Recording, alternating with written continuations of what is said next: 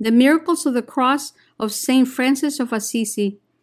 The Lord worked powerfully in the life of St. Francis of Assisi.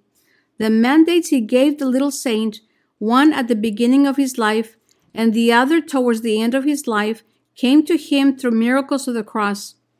Francis knew the power of the cross. He spent his entire life with his eyes on the cross, carrying his cross, embracing his cross, adoring his cross.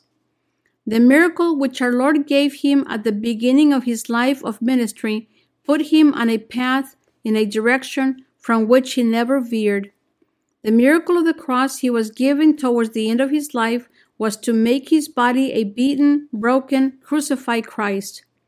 Francis always said yes to the Lord, even though he might not have known what he was saying yes to, what he was getting into. Francis was not aware he was born to be a saint, a role model, a leader of thousands of men, at least not as a young man. He had been raised as a knight in training. He had the best suit of armor, the best horse. He had the best weapons.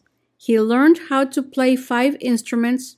He was the hit of all the parties of his social class. St. Francis, a knight in training. St. Francis was truly a soldier, a knight in training. He was full of the chivalry of his time. He was of a higher station, and although he was not nobility, his father, a merchant, had always been able to give Francis the best of everything. In return, he expected the best of everything from Francis. That included going into battle for God and country. In the case of Francis's father, it was more for social status than for God. But Francis understood that. He was the son of a merchant. He would someday be a merchant. His father worked his way up from his bootstraps, becoming a success in business, selling the fabric he bought from France. Thus the name Francis for his son. Francis had only to follow the lead his father gave him and make use of all the talents he had mastered as part of his training. He was also trained in the art of gentlemanly warfare. This was all part of his father's plan for the role of his son as the proud offspring of a rich merchant who yearned to achieve nobility through this boy, something he had not been able to claim. But Pietro de Bernardone had not considered one ingredient which was prevalent in the life of this boy, the power of God, the agenda of God. Francis was always a good boy, but not deep and not overly religious. As a natural course of events, he was embracing his father's plan for his life. He had a dream one night. He saw a huge palace filled with armor and the coat of arms of Christ. He envisioned in his dream that he would have that palace to contain all the weapons necessary to fight for the glory of his town and his chivalry. He asked who this belonged to and was told it was for him and his knights. Not realizing what the Lord meant, he joined up with a military group to go to war against a neighboring town. It was a disaster for Francis. Francis goes off to war. He was captured early in the game and sent to prison. There he took ill and spent the bulk of the war in the hospital infirmary of the little town which could not have been more than 5 miles from Assisi. He had a dream one night. He saw the palace again. Our Lord appeared to Francis in the dream. The Lord asked Francis whom he would rather serve, the Lord or the servant. Francis replied, "The Lord." Then he asked, "What do you want me to do?" The Lord told Francis he will be committed to fight all his life, but the battle will be for the Lord, and the weapon will be the Word of God, the Gospel. The Lord also told Francis to return to Assisi, where he will be told what to do. Francis finally went back to Assisi, but not as the playboy who had left for the wars. Rather, he spent much of his time in meditation, searching for the meaning of his life. He went to churches quite a bit of the time. He thought the Lord would speak to him in a church. One such venture brought him into a broken-down roadside chapel, just outside Assisi, called the Chapel of San Damiano. The roof was off the church. It was in shambles, but Francis felt comfortable praying before the crucifix, which was still intact. The first miracle of the cross. As he was praying, a blanket of silence covered the church. Even the sounds of the birds flying in and out and the singing crickets and other insects stopped. It was as if the world had come to a complete halt. Francis looked up at the huge cross in front of him. The eyes, huge brown, almond eyes, penetrated deep into his soul. Jesus came to life on the cross. He locked his gaze on the frightened little man. Francis got up enough courage to ask him, "What do you want of me, Lord?" Jesus spoke to him, "Go and repair my church, which, as you can see, is in ruins." Francis stared at the miracle which was taking place in front of his very eyes. The Lord may have spent more time with him than that.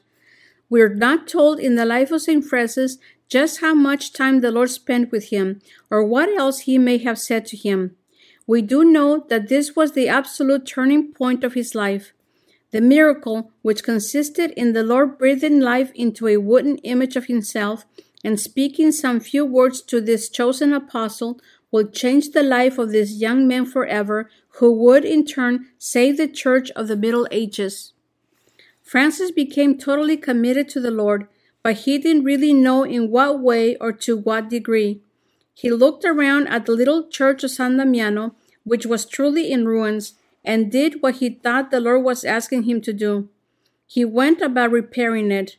His approach was simplistic. He used stone and mortar, but he was doing what the Lord told him. When the time came that the total plan of the Lord, or rather that part of it he wanted Francis to execute at that time, was laid out before Francis, he eagerly did what he did on that first key day in his life. He said yes and went to work. The second miracle of the cross. Francis on Mount La Verna. After the second rule, the rule of 1223 was imposed on Francis and his community, a great sadness overtook him. He lost all his zeal, that which had kept him going in good times and bad. He removed himself from the everyday workings of the fraternity. It had gotten away from him. He didn't want to be part of decision-making, and yet he couldn't keep his nose out of the everyday happenings. He had to put distance between himself and his beloved Assisi. He spent a great deal of time in seclusion with just Brother Leo, Brother Maceo, and Brother Angelo. It was important to Francis to surround himself with old friends, to be reminded of the way it had been in simpler times. He covered himself with a blanket of joy. Even in his sufferings, his illnesses which kept him in constant pain, he exuded joy. This was a decision. He instructed his friars to go to the privacy of their rooms if they wanted to bemoan their outcast state. But when they were in the presence of people, they must reflect the joy of Jesus. And so he practiced what he preached. He went off by himself. His companions stayed a safe distance, available to minister to Francis when he needed them, but always allowing him the space he needed to let it all out with the Lord. Francis and his faithful company of 3 went to the mountain of Alberna, La Verna, to pray, from the Feast of the Assumption, August 15th, to the Feast of St. Michael, September 29. He called this period the Lent of St. Michael. Francis had a special rapport with Mary and Michael from the early days of his conversion. He went to them often for comfort and consolation when things got rough. He was going there now to give by fasting in honor of their feast, but he knew he would be receiving from them as well. He always had an exalted devotion to St. Michael. He felt that Michael should be honored because he had the office of presenting souls to God. He also said, everyone should offer to God, to honor so great a prince, Michael, some praise or some special gift. He loved Mary reverently. As he loved Jesus, he could not do otherwise than love the womb that bore him. He sang to her, offered special prayers to her, shared his joys and sorrows with her. She was his very best friend, the mother of his God. While he was honoring Michael during this time, he was also honoring Mary on the feast of her Assumption into heaven, August 15th, and her birthday, September the 8th. There was a crag on that mountain, a deep crevice which separated one part of that high place from the other. Tradition has it that at the very moment our dear Lord Jesus died, this mountain split in two, as the whole earth shook in protest over the demonic act of murdering our Savior. Francis loved to sit on the jagged rock and meditate on the passion of Jesus. The brothers brought him some bread and water from time to time, but for the most part he was alone with his Lord and Savior. According to the divine plan, another special feast fell during the Lent of St. Michael. It took place on September 14 and was called the Exaltation of the Cross. Today we celebrate it on the same day, but we call it the Triumph of the Cross. On that day, in 1224, the Lord gave Francis a distinctive gift as reward for a lifetime of service. Might not our Lord also have been telling Francis that he affirmed all that Francis had done, that he had shepherded his flock the way Jesus wanted, but that all of it was dulled in comparison to what would happen this day? For on this day, Jesus gave his brother Francis the gift of his wounds, his extimata. Francis had been meditating deeply on the passion of our Lord. He had asked his best friend Jesus for two gifts. The first was that somehow, before he died, he might feel the wounds of Jesus in his own body and soul. And secondly, he might experience Jesus' love for those who inflicted the wounds on his body and killed him. Francis went through a dark night of the soul. His mind kept interfering with his spirit. He thought of what he had given up, his fraternity, his rule. He tried desperately to put these things in the back of his consciousness and just zero in on the pains of his Redeemer. His humanity fought him all through the night, but with the dawn, a stillness, a heavy blanket of peace came over the mountain. Everything was quiet, not a sound from any of the creatures. It was as if they knew what was to come and were preparing themselves for the entrance of a heavenly being. Light began to emerge from the darkness. Francis thought it was Brother Sun greeting him, but the light was too intense, much stronger than the sun. The curtain separating heaven from earth split open. A figure came forth slowly and carried the brilliant light with it. Francis couldn't look at it. The light was too strong. Then the Lord allowed Francis's eyes to open. Before him, suspended in the air, was a huge angel enveloped in a cross, which appeared to be made of fire. He was so bright, but there were no flames coming from him. He had 6 wings, 2 extended over his head, 2 extended as if for flight, and 2 covering his body. The angel was nailed to the cross.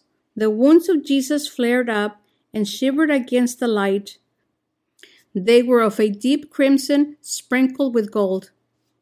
Francis receives the extimata. Francis stood up joyfully to greet the seraph. At that moment, beams of heated illumination shot out from the cross and penetrated Francis's body, hands, feet, and side. He fell from the force of the thrust. His body experienced devastating pain, mixed with inconceivable joy.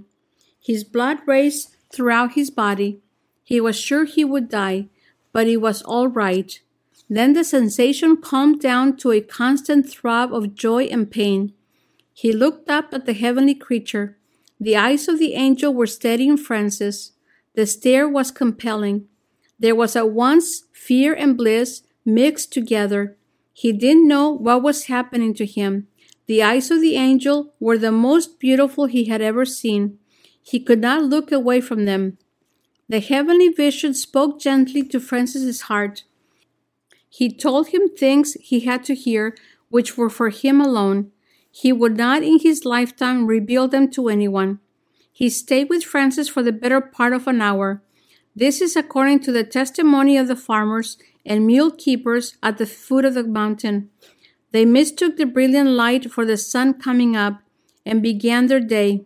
Then, when it disappeared and the natural sun came out, it was colorless by comparison. They became confused. After a time, the angel began to fade. The flames remained bright, outlining the cross, and then flickered like embers, after which they died. Francis kept looking at the image before him. The last thing he saw was the cross. Many insights were revealed to Francis on top of Mount Alverna on that September 14, Feast of the Triumph of the Cross. His whole life was put into perspective. He finally understood his journey, and while his humanity will tend to kick in over the next 2 years, he could always fall back on this time and the revelations he received through this miracle of the cross, and a peace would come over him. The story of Francis's yes to the Lord on that day and his ongoing yes fills history books. He began the largest religious order in the world, but as always, in times of crisis, our Lord raises up saints and other powerful men in the church. Our Lord raised up in the 13th century Saints Francis and Dominic for the salvation of the Church of the Middle Ages. Please load our free Bob and Penny Lord app. Here's how to download our free Bob and Penny Lord app. Simply, with your iPhone or Android device, go to the App Store, search for Bob and Penny Lord app, and download it. It's that simple. Here's what you can do with our free Bob and Penny Lord app.